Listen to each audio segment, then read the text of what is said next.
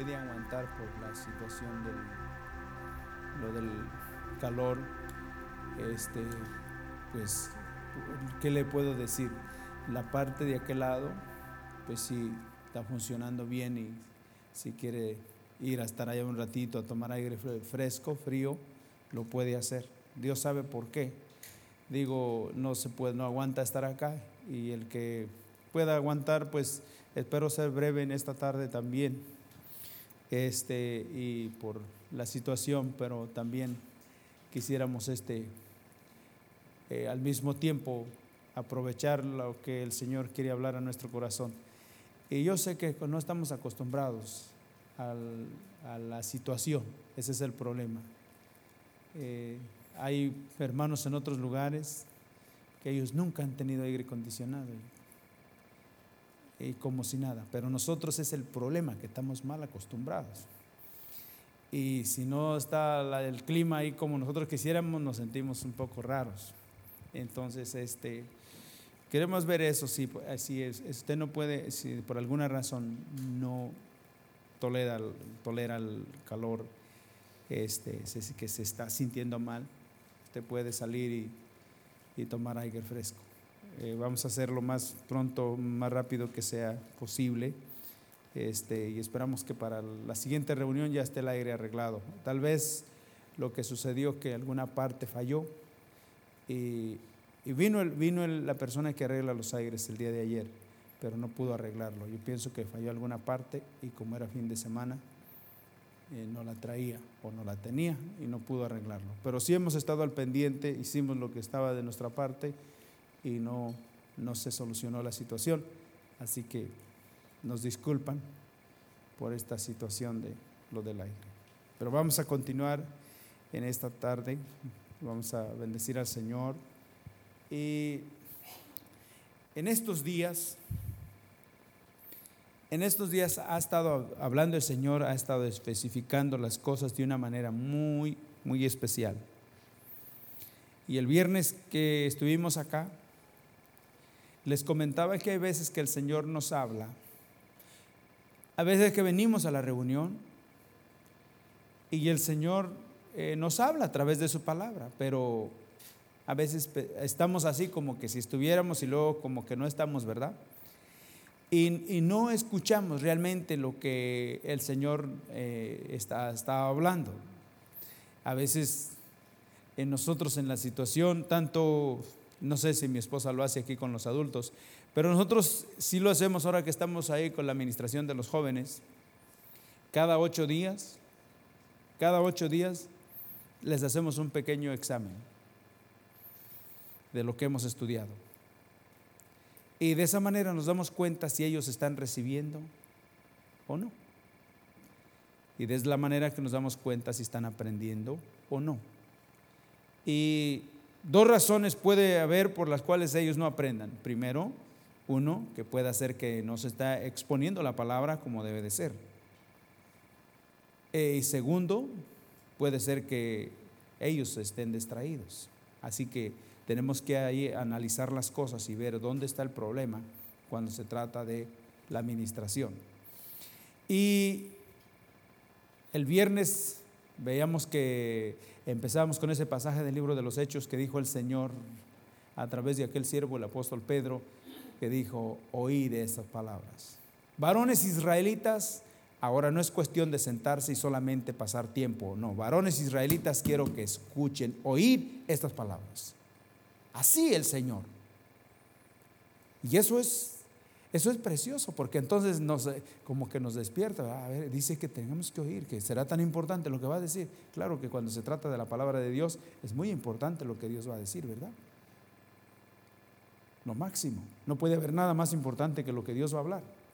Así que en esta tarde queremos hablar acerca de el llamamiento de Dios. Queremos hablar acerca del llamamiento de Dios. A ver si podemos, con la ayuda del Señor. Si ustedes pueden ir, los hermanos de atrás, a ver si abren las puertas para que el aire se viene un poco. El otro de aquel lado sí está funcionando, a ver si entra un poco lo fresco. Esta puerta, por favor, también. Esperamos no hacer mucho ruido nosotros a los que están de aquel lado. Porque para eso nos vinimos hasta acá, porque los niños los teníamos que poner hasta allá, ¿verdad? Porque hacen un poco de ruido. Pero ahora vamos a hacer nosotros el ruido para ellos. Quiero que vayamos aquí. Cuando hablamos dijimos que del llamamiento, del llamado de Dios, llamamiento de Dios. Quiero invitarles a abrir aquí en sus Biblias el libro de los Hebreos. Hebreos.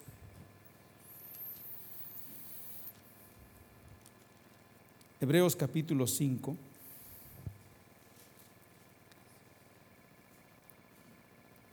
Dijimos acerca del llamamiento de Dios. A ver si podemos oír, estar atentos a esta palabra. Dice así, Hebreos capítulo 5, versículo 4, dice la palabra del Señor, en el nombre del Padre, del Hijo y del Espíritu Santo. Dice: y nadie toma para sí esta honra, sino el que es llamado por Dios, como lo fue Aarón. Y nadie toma para sí esta honra,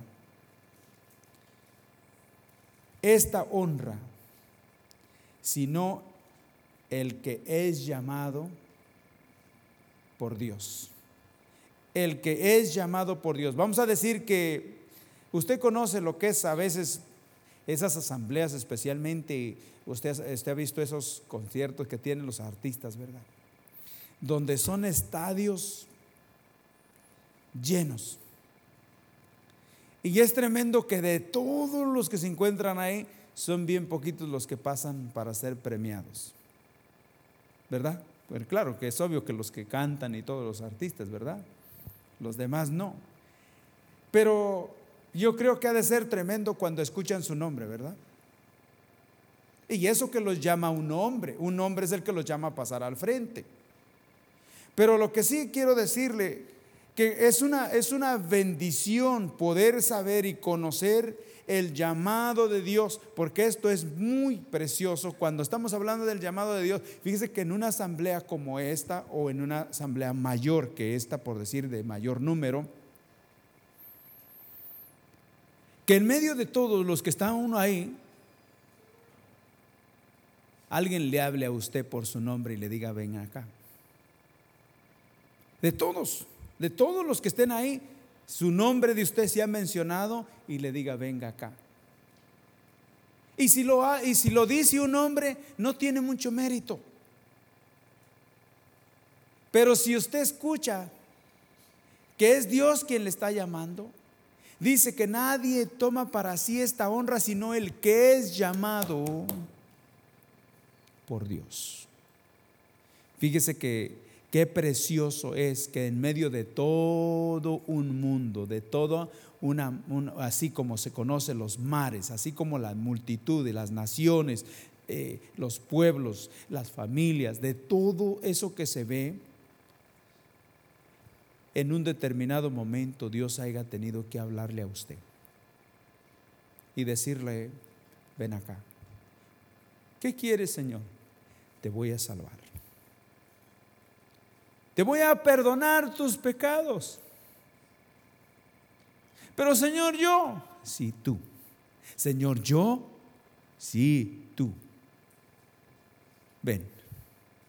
¿A ti, Señor? Sí, ven, ándale. ¿Se imaginan ustedes ese llamado para estar delante del Señor, para recibir el perdón de nuestros pecados? ¿Se puede imaginar usted estar delante de Dios con un solo propósito? Un llamado que usted pueda oír su nombre como sea. A veces pensamos que nuestro nombre es feo. No. Tan solo que pueda oírlo, porque dice que un día va a ser mencionado nuestro nombre, ¿verdad? Que sea como sea, nomás que sea mencionado, ¿verdad? Porque hay que entrar a la presencia de Dios. Dice que ese día, un día, y hay un canto que dice: yo feliz responderé. Cuando allá se pase lista, a mi nombre yo feliz. ¿Cómo irá a ser ese momento? Pero lo que quiero decirle es que cuando hablamos del llamado de Dios y luego dice que nadie toma para sí esta honra, es algo tremendo, algo precioso que el Señor le llame a usted y diga: ven acá. Es honroso, no puede recibir usted otra cosa mayor que esta, que usted sea una persona llamada por Dios. Por Dios. Entonces dice que nadie toma para sí esta honra, sino el que es llamado por Dios, como lo fue Aarón. Aarón pertenecía a una nación. Aarón pertenecía a un pueblo. ¿Y qué cosa? Que Dios lo llamó a él. ¿Saben para qué lo llamó? ¿Cuál fue su ministerio? ¿Cuál fue su desarrollo delante del Señor? A ser sumo sacerdote. A ser sumo sacerdote. A ser un ministro, un ministrador, un ministro de Dios. Un hombre que ministraba a Dios. Para eso el Señor nos ha salvado y para eso el Señor nos ha perdonado. Un llamado de atracción para llegar a ver una separación. Primero tenemos que ser atraídos para que luego seamos separados. ¿Saben qué significa la palabra separado? ¿Qué quiere decir separados? Santos, apartados. Pero no puede haber un apartamiento si no hay una atracción. Atraedme y en pos de ti correremos. Estamos viendo el libro de Job, capítulo 36, versículo 27, que dice que Él es el que atrae las gotas del agua. Si ustedes creen que son gotas, ¿sabes?, que caen de las nubes. Dice el libro de Judas que hay hombres como nubes que no tienen agua. Libro de Judas. Y no tienen bendición, pero dice que Él es el que atrae las gotas del agua para transformarlas, para vaporizarlas y luego para que derramen la lluvia. ¿Cómo ve? Primero vaporizadas. ¿Qué se conoce como vaporizar un agua? Hervirla. ¿Saben? Que esté vaporizada, que esté hervida. Un agua cuando se hierve, ¿verdad?, se purifica. ¿Verdad que sí? El llamado que el Señor ha hecho a su pueblo, primero que sea traído para poder ser santo, separado. Y luego en esa separación para ser ministros del Dios Altísimo. Ministros del Dios Altísimo. ¿Saben? Estamos viviendo un tiempo bien difícil, bien crítico. Bien crítico, que si Dios no interviene, como luego dicen, el barco no se va a enderezar. No vayas a pensar que de la manera que uno está caminando es de la manera correcta. Tenemos que analizar, detenernos y ver si estamos caminando según la palabra de Dios, para que veamos si es según la voluntad de Dios. Y si no, esperamos que Dios tiene que intervenir en esta situación para el fin que Él nos salve. Si no, vamos en una decadencia cada día, más y más. Estamos viviendo tiempos difíciles, por eso dice la palabra de Dios que es muy importante que nosotros conozcamos los tiempos, y lo vamos a ver. El libro de Job, capítulo 24, nos dice que ¿por qué los que te conocen no ven sus días? No estamos hablando de los incrédulos, estamos hablando del pueblo que lee la Biblia. Que lee la Biblia. Quiero que veamos aquí, dijimos que este llamado es un llamado a una atracción para que haya una ¿qué? Separación. En otra palabra, un pueblo santo. Vamos a ver aquí en el libro de Deuteronomio algo que puede ayudarnos a entender lo que empezamos a exponer en un principio. Nadie recibe esta honra, nadie, sino aquel que es llamado por Dios. Libro de Deuteronomio capítulo 7.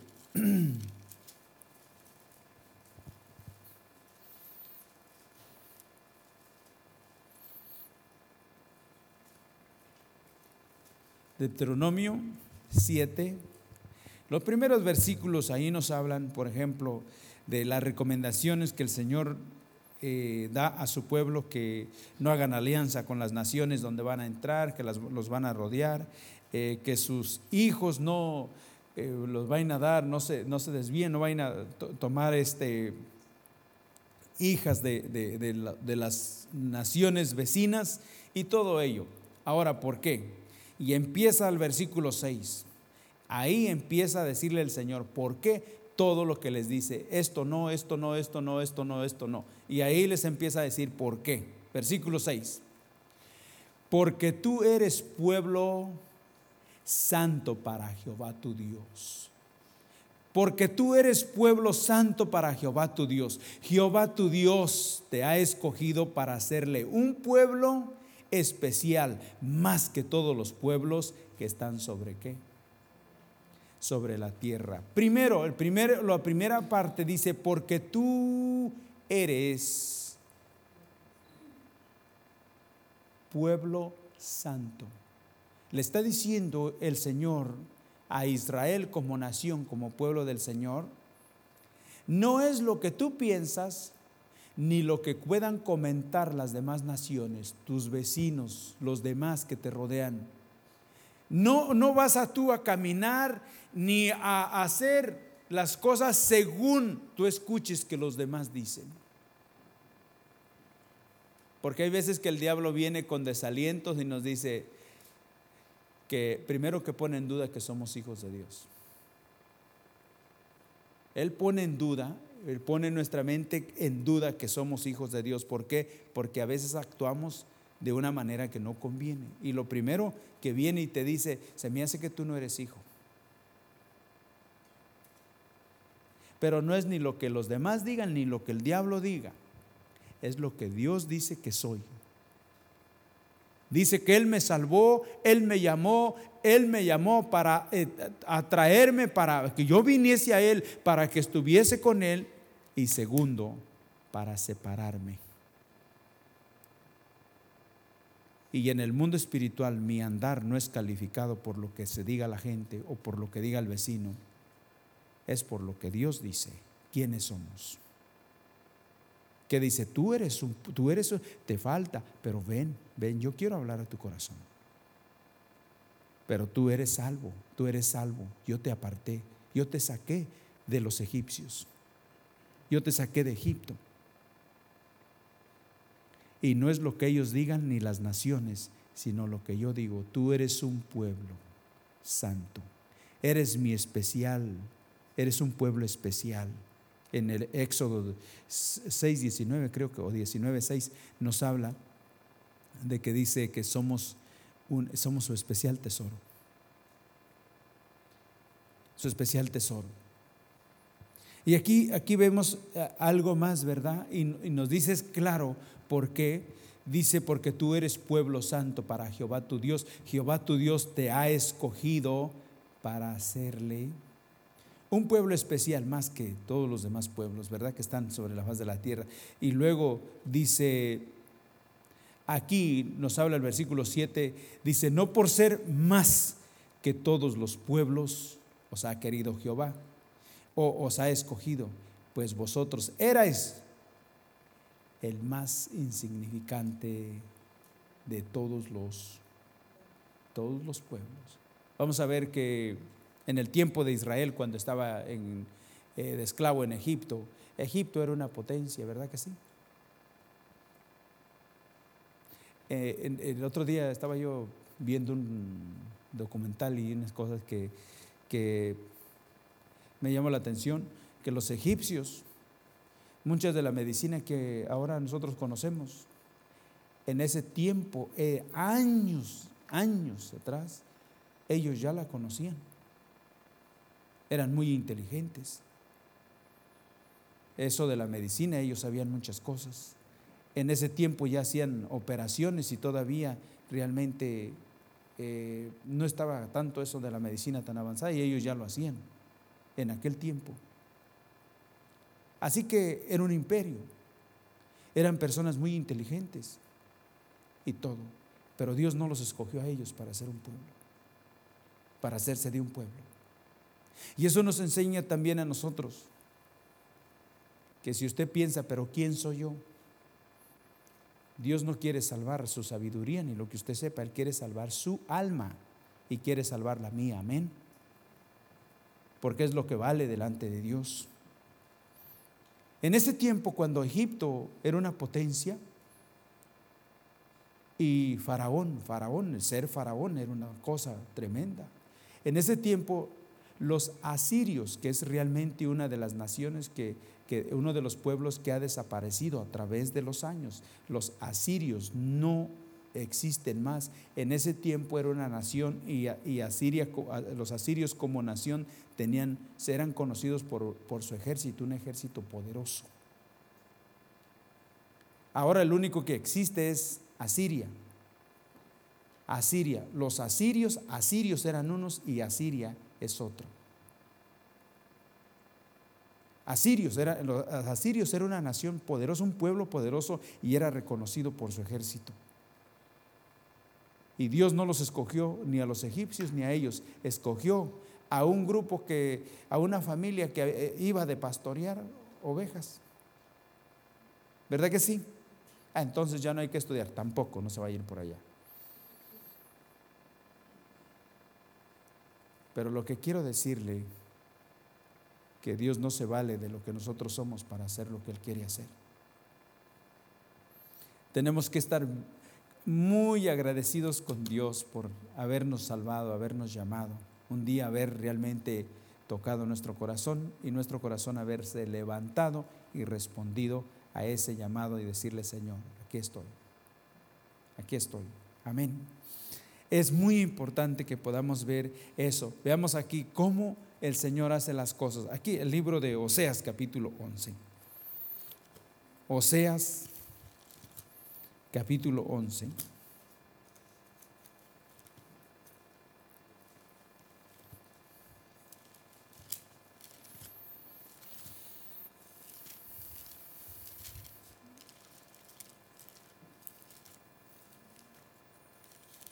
Oseas 11.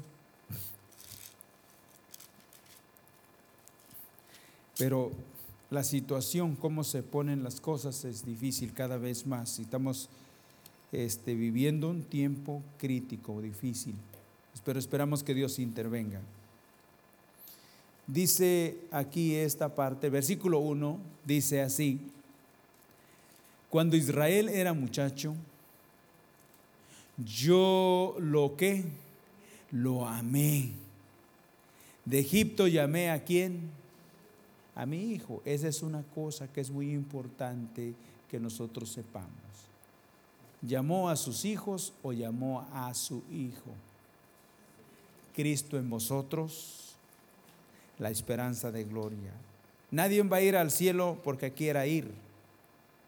Dice que para ir allá solamente hay un medio, y es por medio de Jesucristo. Jesucristo es el camino, la verdad y la vida, y nadie puede ir al cielo si no es por Él. Así que de Egipto representa ¿a quién? El mundo. ¿En dónde estamos nosotros? En el mundo, pero no somos del mundo. ¿Por qué? Porque de Egipto el Señor va a llevar su pueblo, pero va a llevar a su hijo. A su hijo. Por eso le decía, si usted no está seguro de que realmente Cristo ha venido y ha empezado esa obra preciosa en su corazón, platique las cosas con Dios. Platíqueselas y el Señor, ¿qué está pasando conmigo? Porque dice que el que es nacido de nuevo es como el niño recién nacido que busca la leche espiritual. Les digo que observen a la niña cuando se la ponga su mamá aquí en el pecho con hambre. A ver qué va a hacer esa niña. Nomás que sienta el pecho de aquí de la mamá y saben qué va a hacer. Y por todas partes y buscando el alimento, ¿sí o no? ¿Y a poco nosotros así nos ponemos? Con la Biblia. Los nacidos de nuevo dicen que así tenemos que ponernos. A ver, ¿dónde está el alimento? ¿O dónde? A ver, dígame, porque yo quiero comer. Se trata de una reunión bíblica, no llegamos. Ay, yo no sé qué, ¿a dónde estamos pensando? ¿Qué pasó? Que si morimos, ¿para dónde vamos?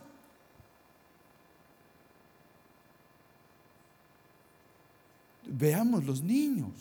Ese niño, si no le da a usted el biberón por otro lado, ese niño está buscando la leche. ¿Por qué? Porque ha nacido. ¿Por qué? Porque es una criatura. Y dice que nosotros en Cristo somos nuevas criaturas. Y como niños recién nacidos dice que deseemos la leche espiritual no adulterada, para que crezcamos para salvación. Las cosas están serias, muy serias, hermano. Y le voy a decir que es demasiado lo que se pasó en la cruz del Calvario como para que nosotros muy facilito vayamos a llegar hacia el cielo.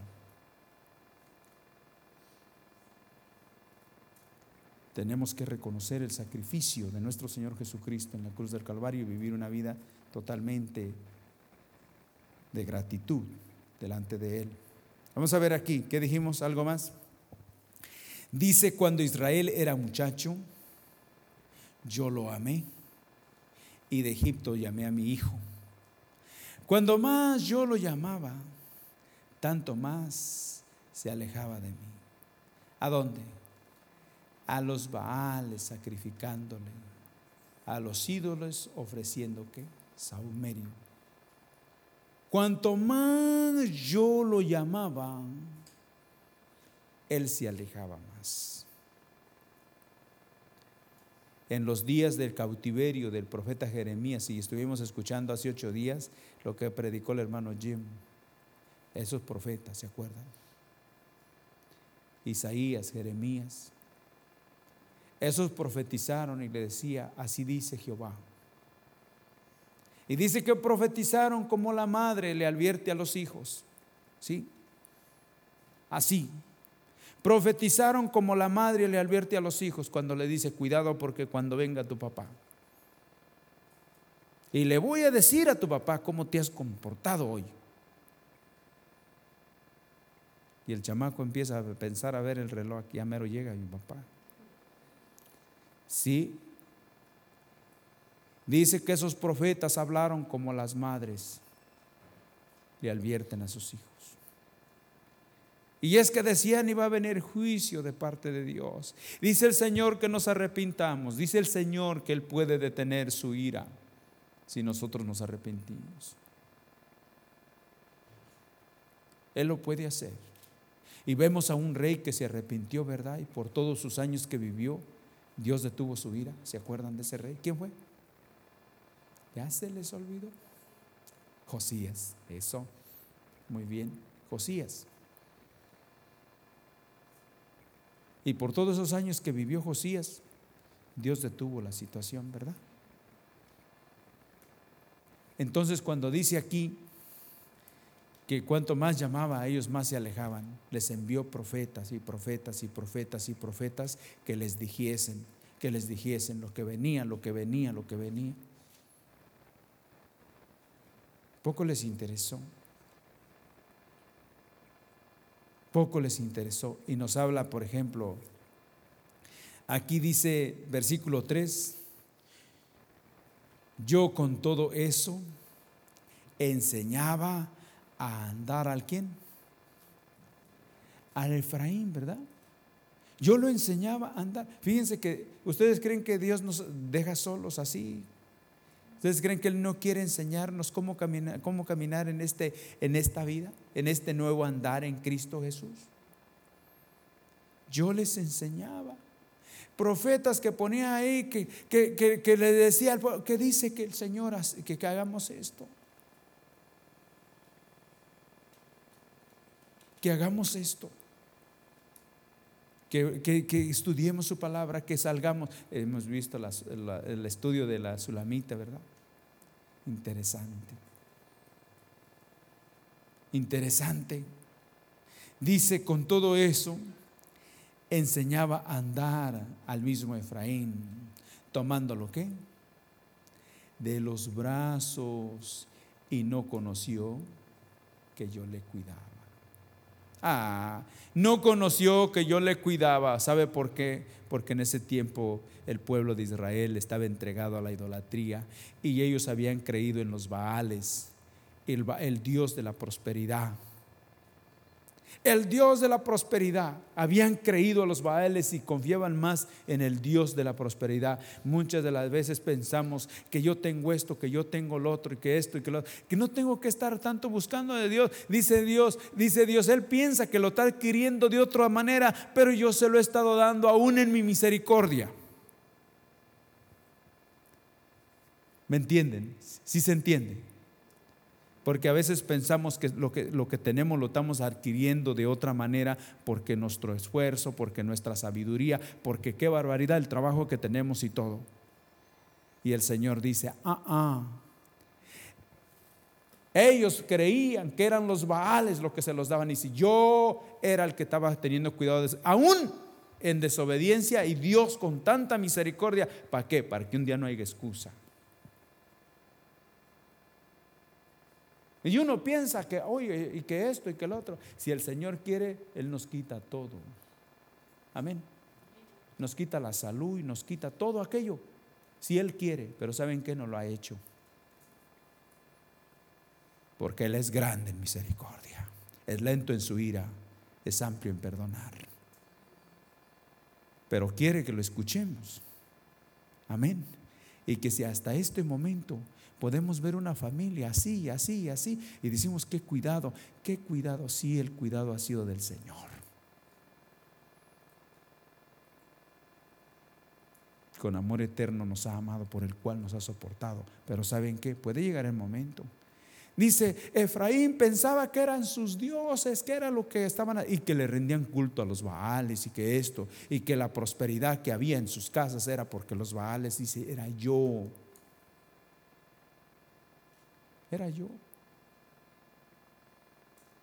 También dice la palabra de Dios que un día llegó el Señor a prosperar la casa de un hombre que se llamaba Potifar en Egipto, ¿verdad? Y era egipcio.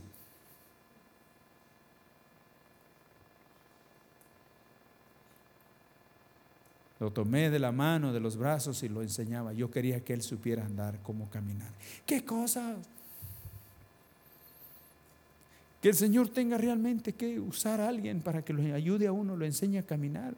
Así se camina, mira. Que es cierto que no baja el Señor del cielo así, como, porque dice que nadie ha visto a Dios. Y si lo llega uno a ver, se muere uno. Pero sí tiene a alguien por aquí que nos dice, que nos ayuda, ¿verdad? Amén. Cristo en vosotros, la esperanza de gloria. Porque una cosa, nadie recibe esta honra sino el que Dios llama, y lo llama para capacitarlo. Primero lo cautiva, traerlo hacia Él. Segundo, lo capacita para que haya esa separación, y también para que entendamos que en este andar hay una guerra brutal de dos ejércitos. Nosotros formamos parte del ejército más grande que existe, y que nuestro capitán, el que va delante de nosotros, se llama Jesucristo, uno que nunca ha sido vencido. Y no hemos entendido que hay una batalla brutal contra los demonios y su ejército, y que necesitamos realmente entender, que necesitamos prepararnos, que ciertamente el Señor nos ha salvado, así como sacó a Israel de Egipto, lo salvó, lo trajo al desierto, pero Dios estaba al tanto de ese pueblo, al grado que un día llegó vino y habló a Moisés y le dijo: quiero que hagas esto con el pueblo. Quiero que hagas esto con el pueblo. Quiero que pases revista, quiero que pases revista. ¿Saben qué es pasar revista?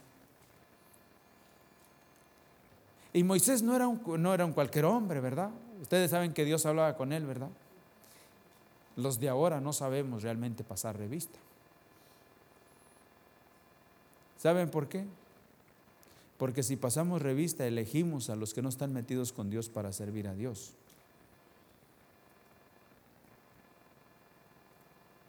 Y es un fracaso. Pero no Moisés. Y Dios le dijo: quiero que hagas esto. ¿Lo quieren ver? Vamos aquí al libro de Números.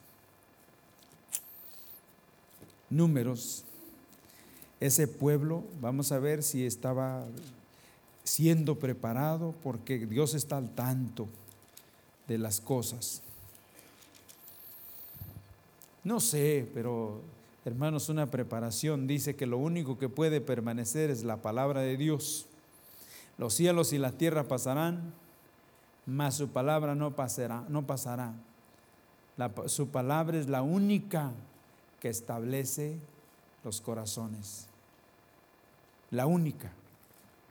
Dice que el libro de los Hebreos dice que es la imagen misma de su sustancia, y luego dice que sustenta todas las cosas con la palabra de su poder.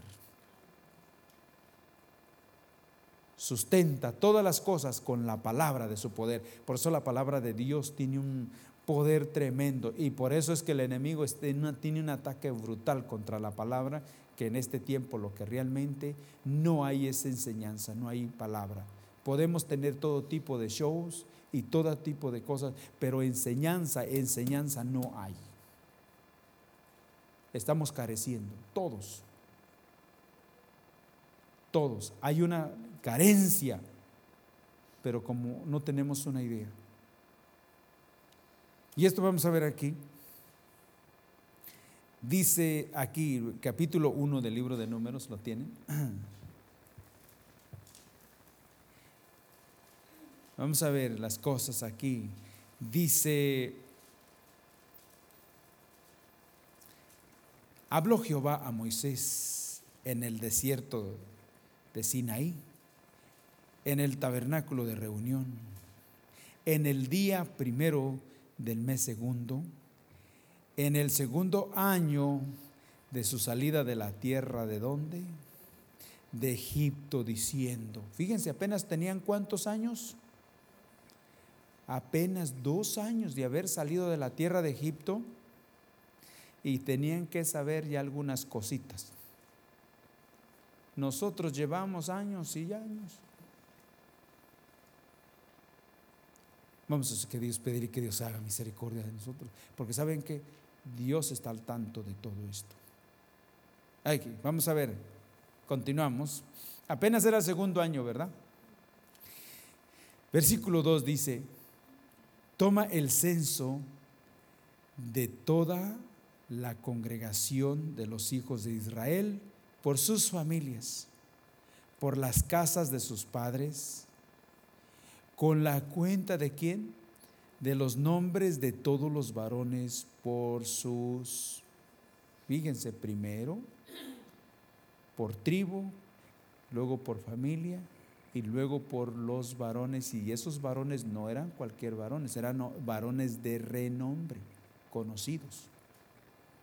Y siempre es muy importante en la Biblia, cuando usted encuentra el nombre de la persona en la Biblia, eso es muy importante. Que usted vea el nombre de la persona en la Biblia, no porque había uno que le llamaban el fulano, y ese no estaba su nombre en la Biblia, porque no quiso, ¿se acuerdan?, hacer la voluntad de Dios. Entonces se negó, rehusó, y entonces le pusieron fulano. No pusieron su nombre, pero vean entonces un Booz que tomó su responsabilidad y que estuvo dispuesto a hacer lo que Dios decía. Y ese Booz es tremendo en el libro de Ruth, ¿verdad? Entonces en la Biblia, cuando se mencionan los nombres, es muy importante, pero muy importante. Cuando no hay, ¿por qué? Porque dice que el día que recibimos a Cristo, que reconocemos a nuestro Señor Jesucristo como nuestro Salvador personal, dice que ese día nuestro nombre es inscrito en el libro ¿de qué? De la vida. Entonces el Señor tiene ese nombre, y se llame como se llame. El mío que esté feo y que nadie lo quiera poner por él, pero sí tiene ahí el nombre de Narciso esperando. Y ponga el de usted, ¿no? Que no quiera hablarle, pues de todas maneras es por el nombre que usted va a ser llamado. Amén. Ay, hermano, por favor. Aquí, veamos aquí. Le dice, toma esto. Y luego el versículo 3 dice, haz este censo, ¿verdad? De 20 años arriba, todos los que puedan, ¿qué? Salir a la guerra en Israel, los contaréis tú y quién más. Aarón por su ejército. Los contaréis tú y Aarón por sus ejércitos. Vamos a ver primero, de 20 años arriba, ¿qué está diciendo? Está diciendo que los niños no pueden. Está diciendo que los niños no pueden. Le está diciendo a Moisés, Moisés, en eso que vas a hacer, cuidado, porque es de 20 años hacia arriba. Los niños no. A ver, ¿por qué los niños no pueden ir a la guerra? Pues porque están pequeños. Y pues ¿para qué serviría un niño en la guerra? Si su debilidad es, la debilidad de un niño es porque es niño. Es que una persona incapaz de defenderse, mucho menos de vencer al enemigo. ¿Me estoy explicando? Dentro del pueblo de Dios están aquellos que realmente necesitan estar sentados para aprender, pero están aquellos que ya no necesitan estar sentados. Que Dios está llamando a la guerra. Que dice tu tiempo ya se pasó, ya se cumplió. Tienes que levantarte, así como le decía a la Sulamita, levántate y ven. Están aquellos que están aprendiendo apenas a caminar, que se les esté enseñando a que den pasitos, pasitos, pasitos, pero están aquellos que ya no es tiempo para, dice el Señor, ya, pasando revista. ¿Me estoy explicando? ¿Dios está al tanto de su pueblo o no? Y Él sabe realmente quiénes son los que realmente queremos servir y no estamos capacitados. Y Él sabe aquellos que estamos estaríamos capacitados de parte de Él y no quisiéramos servir ya. Ya ni para la oración, porque la guerra aquí es a través de la oración. La guerra aquí es a través de la oración. ¿Y saben qué? Tienen que ser adultos espirituales. Vidas que saben que el enemigo nos tiene rodeado, que nos tiene encorralado, pero no podrá hacernos nada si estamos dependiendo de Dios. Donde levantamos a nuestros hijos, nuestra casa, nuestra esposa, nuestra familia y todo, y cada día levantamos a nuestros hijos donde va, Señor, que vaya Señor con él, Señor, que allá donde esté, Señor, que tú le pongas, que lo inquiete, Señor, y que toda obra satánica sea destruida en el nombre de Jesús. Señor, que salgas en nuestra ayuda, por favor, Señor, que allá donde está caminando mi hija, mi hijo, Señor, allá, que tú envíes tu ángel. Personas guerreras. No puede realmente, hermano, quedarse en la casa y no recordar a sus hijos en oración, porque el otro anda detrás. Amén. Y una vez que usted Señor, mira, no es mi petición, está delante de ti. A ver, vean la petición de Julano. Dice que envíes ángeles que campen alrededor de su hijo. Ah, sí. Dice que tienen que ser conocidas nuestras peticiones delante de él. ¿Verdad que sí? ¿Cuál es la petición de Julano hoy? El Señor lo sabe todo, pero dice que tiene ángeles que le sirven. Dice que envíes ángeles allá. Pues vayan entonces. ¿O no?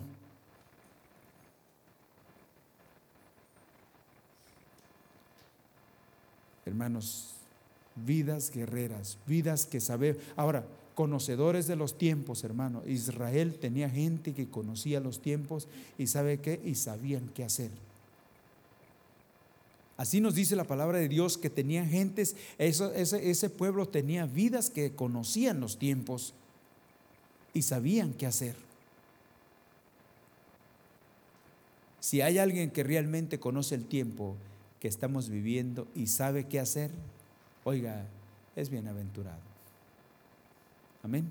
¿Sí o no? Es bienaventurado. Porque quiero que veamos aquí Primera de Crónicas. Primera de Crónicas. Primera de Crónicas. Dije que iba a ser breve, hermanos. Espero cumplir. Y si usted ya se le hizo muy largo, dígame ya, hermano, ya. Porque ya se pasó. A ver, Primera de Crónicas 12.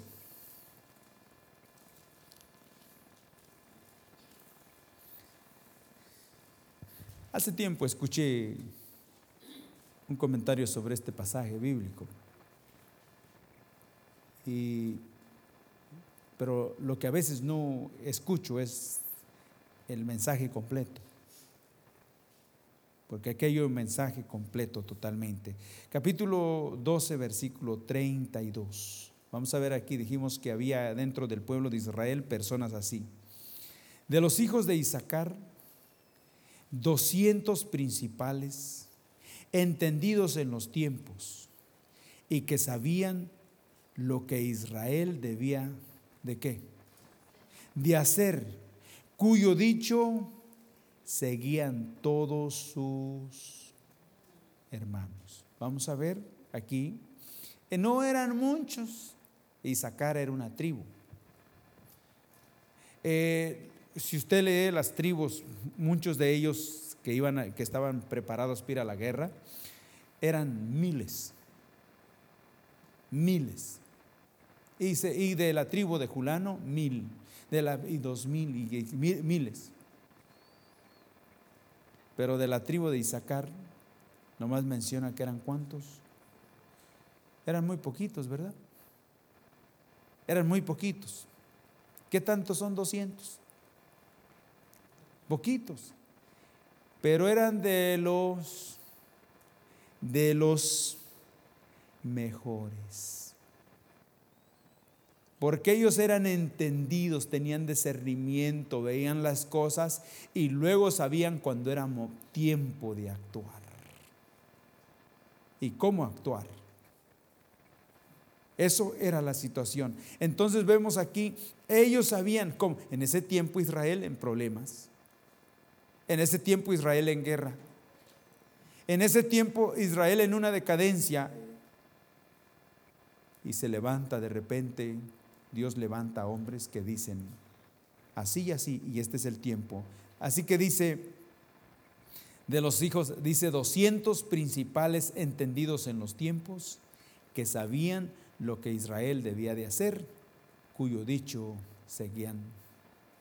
Vamos a ver ese cuyo dicho seguían sus hermanos.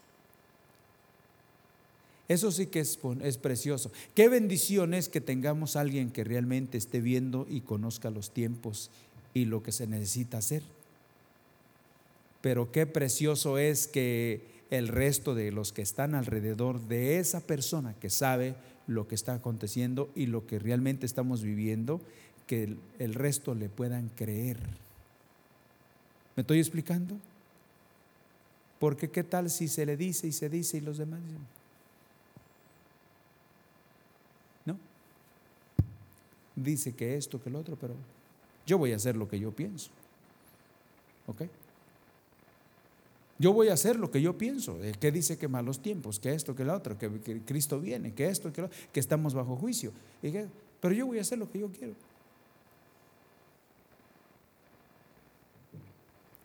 Estos daban el mensaje y sabían que era lo que tenía que hacerse, sabían, y luego sus hermanos les creían. Cuando dicen ahora Jehová nos va a librar, nos va a liberar de nuestros enemigos. Y este es el tiempo, y lo hacían y ahí intervenía el Señor. Porque veamos lo que pasaba. Veamos lo que pasaba, cómo es que estos sabían que era tiempo.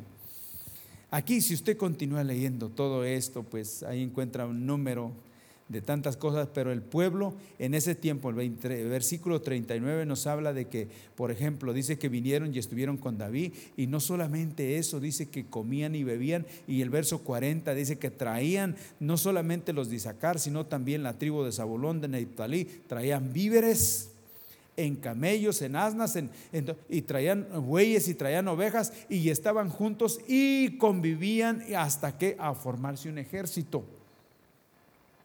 Había preparación. Años atrás, les voy a decir que en muchas de las conferencias que asistíamos y todo, era una contribución del pueblo de una manera muy bonita.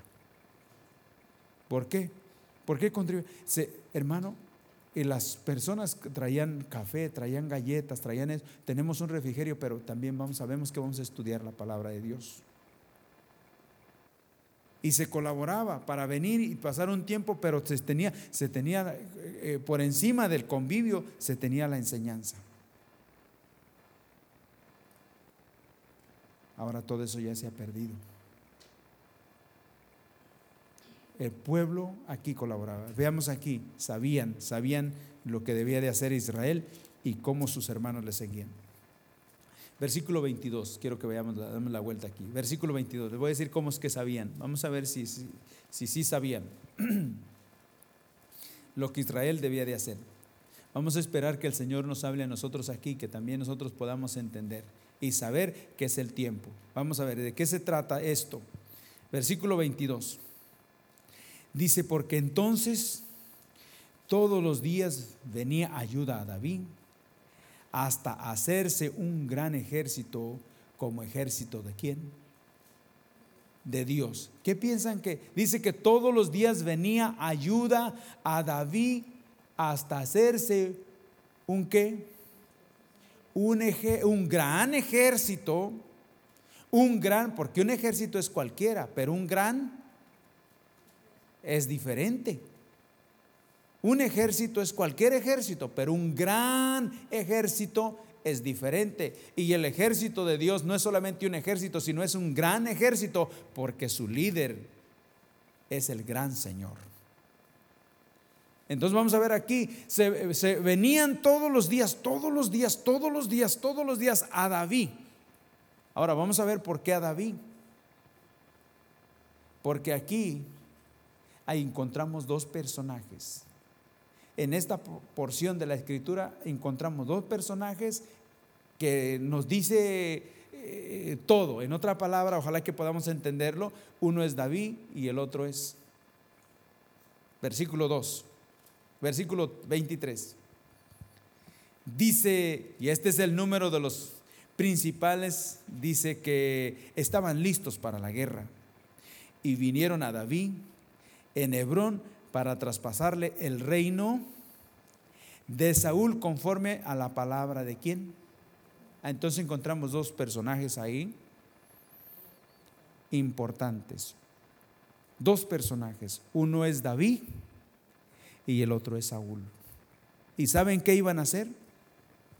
Venían ahí todos los días a dar ayuda a David hasta hacerse un gran ejército para traspasar el reino de Saúl a David conforme a la palabra de Jehová. David representa al Mesías. David representa simbólicamente en lo que tiene que ver de tipología, simbólicamente tipología, David representa al Señor. Y Saúl, que dice la palabra de Dios que Saúl era una persona intelectual, muy preparada, además era de estatura grande, que pasaba a todos los hombres de Israel, de hombros hacia arriba los pasaba. Pero noten que Saúl fue una persona que se gobernó a sí mismo. David representa la voluntad de Dios, el gobierno de Dios, y Saúl representa la parte humana, viviendo como quiere, haciendo las cosas que quiere, que le convienen, pero no dependiendo de Dios. ¿Y saben qué? Los hijos de Isaacar sabían que era el tiempo de que el reino fuese quitado de Saúl y se le entregara ¿a quién? A David, conforme a la palabra.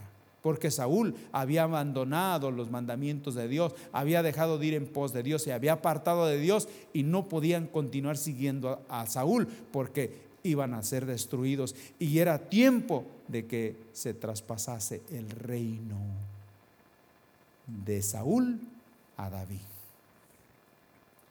¿Y qué nos está diciendo eso a nosotros?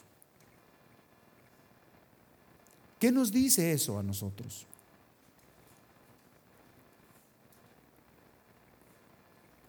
¿Ustedes creen que puede ser el tiempo? Puede ser el tiempo que realmente hagamos un análisis. Si nuestro andar es el andar de Saúl o si nuestro andar es el andar de David, conforme a la voluntad de Dios. Y si no es de esa situación, si no es de esa manera, que hoy es el día de decirle: Señor, no es mi voluntad más, no es mi voluntad más, no es mi andar, no es mi voluntad, no es lo que yo digo. Hoy es el tiempo, es el día de someter mi voluntad a tu perfecta voluntad. ¿Me estoy explicando? La voluntad de Saúl, que hoy se llama sometida a la voluntad del Mesías, que es Cristo. Traspasado el reino de Saúl al reino de ¿quién? De David. Traspasada mi voluntad, sometida mi voluntad a la voluntad de ¿quién? Del Señor Jesucristo. ¿Sabían ellos lo que Israel tenía que hacer? ¿Qué tenía que hacer? Tenía que traspasar, tenía que pasar, rendirse su voluntad a la voluntad del Señor. Porque se acuerdan que Saúl lo pidió a Israel. Querían vivir como las demás naciones, ¿se acuerdan? Y vivir como las demás naciones es vivir una vida totalmente fuera de la voluntad de Dios y errando siempre. Porque nosotros somos linaje escogido, somos nación santa, un pueblo adquirido por Dios para anunciar las virtudes de aquel que nos llamó. Hemos sido llamados primero para ser atraídos, para poder ser separados. Y no se puede realmente vivir como los demás. El pueblo de Israel quería vivir como las demás naciones. Y Dios les levantó un rey que vivió. Pero ¿saben qué? No estaban contentos todos con el reinado de Saúl. No todos estaban contentos con el reinado de Saúl. Se empezaron a buscar de Dios, hasta hacerse un gran ejército, como el ejército de Dios. ¿Para qué? Para que al final decir que no sea mi voluntad, sino tu voluntad. ¿Verdad que sí? Hermanos, si nunca llegamos a buscar de Dios en la oración, en el estudio de su palabra, en la meditación, en los cantos, en estar involucrados dependiendo de Dios, nunca vamos a desear realmente conocer la voluntad de Dios y como consecuencia nunca vamos a entregar nuestra voluntad, o sea, someter nuestra voluntad a la voluntad de Dios. Siempre haciendo lo que nosotros queremos, pero recuerden eso, ese es el andar de Saúl. Y la palabra de Dios nos habla que Saúl fue una persona muy obstinada. Y el Señor dijo que el pecado de la obstinación es igual que la rebelión, que la hechicería, que la brujería delante de Dios. Y esas vidas sabían los tiempos. ¿Conocemos el tiempo que estamos viviendo? Ya sabremos que hoy es el día que podemos realmente decirle: Señor, he entendido que una cosa es el andar de Saúl y otra cosa es tu voluntad. El andar de Saúl es hacer lo que yo quiero, pero no me has salvado para hacer lo que yo quiero, sino para que se haga tu voluntad. ¿Me estoy explicando? Para que tú seas glorificado. Lo entiendo perfectamente, Señor. Y hoy que se ha traspasado el reino de Saúl al reino de David. ¿Quién es el hijo de David? Jesús Nazareno. Hijo de David. El reino representaba el Mesías. El reino, la voluntad de Dios. Los hijos de Isaacar conocían los tiempos y sabían lo que Israel debía de hacer. ¿Qué tenía que hacer? Traspasar, someter su voluntad a la voluntad de Dios, para que Dios les diera la victoria. Amén. Y hubiera restauración, hermanos. Hubiera restauración. ¿Consideran que hoy es el tiempo? ¿Hoy puede ser el día? ¿Conocemos que estamos viviendo tiempos difíciles? Muy difíciles. Pero hoy puede ser el día que entendamos que ese andar de Saúl se ha echado fuera en el nombre de Jesús, y nuestra voluntad sea sometida a la voluntad de Dios, que es voluntad perfecta y también es agradable delante de Él. Amén. ¿Cuántos realmente estaríamos dispuestos en esta tarde? Hermanos, no es juego, no es broma. En esto nos va la vida eterna. En esto nos va la vida eterna. No es cuestión de estar bromeando. Es algo serio.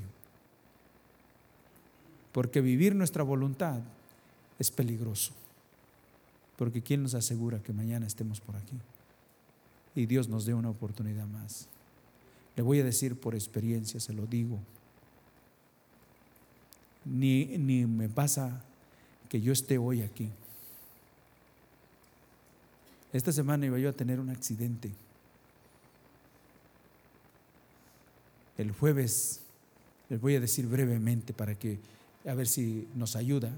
Y siempre que me ven ustedes en los viernes, una de las cosas que siempre le estoy dando gracias a Dios es porque nos ha ayudado a terminar una semana de actividades de trabajo y que hemos andado viajando y hemos andado yendo de un lado para otro, y Él en su misericordia de verdad que nos ha cuidado y nos ha guardado. Pero el jueves iba yo a tener un accidente. Salí para comer y siempre que como yo tomo un medicamento que estoy tomando, pero ese medicamento, si yo no hago nada, me lleva a dormir así en un instante. Entonces, pero como mi trabajo es un trabajo activo, después de comer no me afecta mucho, continúo activo y no me duermo ni nada, entonces me la paso bien. Pero cuando no sucede eso, aunque esté yo por ahí nomás así descansando, pues me agarra el sueño. Y ahora salí, que tenía yo que ir a hacer un mandado. Acabando de tomar el medicamento, salí y fui. Y estando manejando en la carretera, me quedé dormido. Me quedé dormido y no me di cuenta a qué horas me quedé dormido. Es una cosa que me pasa así, pero rápido. Lo que sé es que cuando me dormí, me empecé a salir, pues es obvio, a cruzar el carril. Y cuando estoy en el otro lado del carril, escuché un golpe que le dieron a la camioneta, pero un golpe, pero como cuando se pela la llanta, se le cae la cáscara a la llanta y le pega a la camioneta.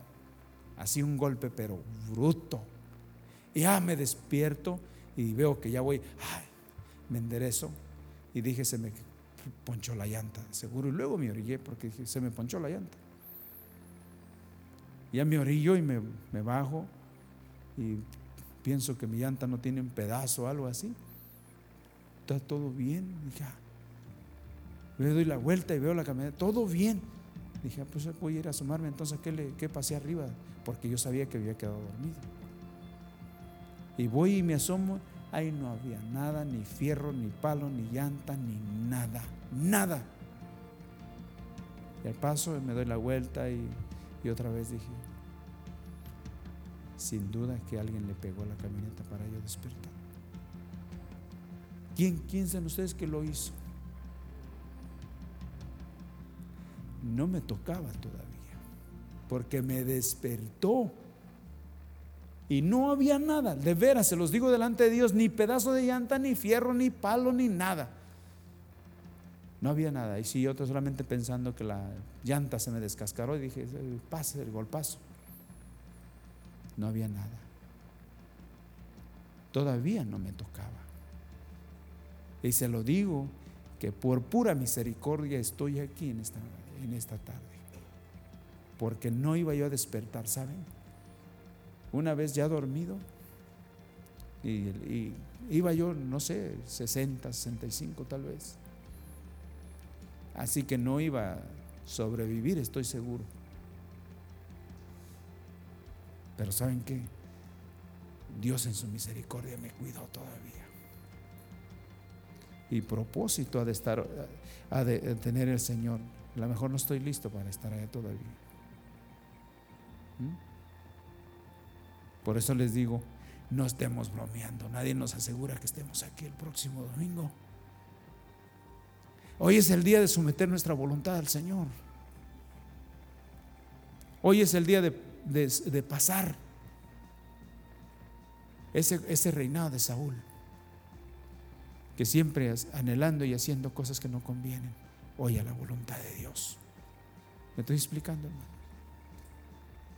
Hay personas que han estado enfermas por tiempo, y ¿quién nos asegura? A lo mejor nosotros les ganamos.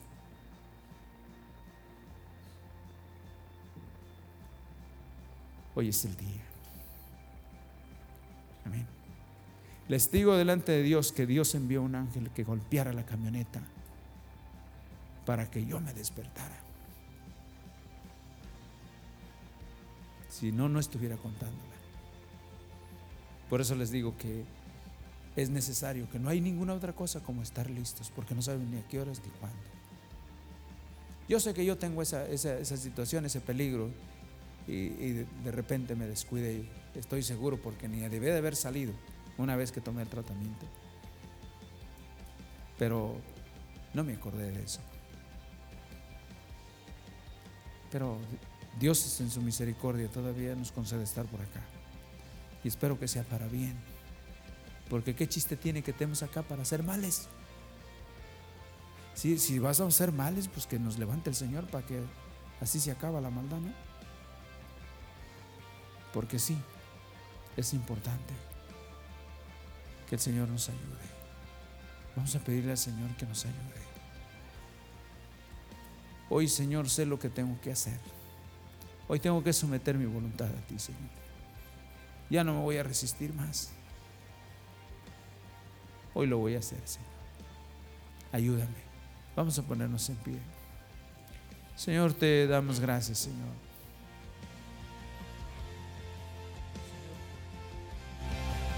Gracias por escuchar nuestra grabación de Pacto de Gracias, Campos, Arkansas. Para más información, visítanos en nuestras páginas web, pactodegracia.org.mx y facebook.com/Pacto de Gracia Warren.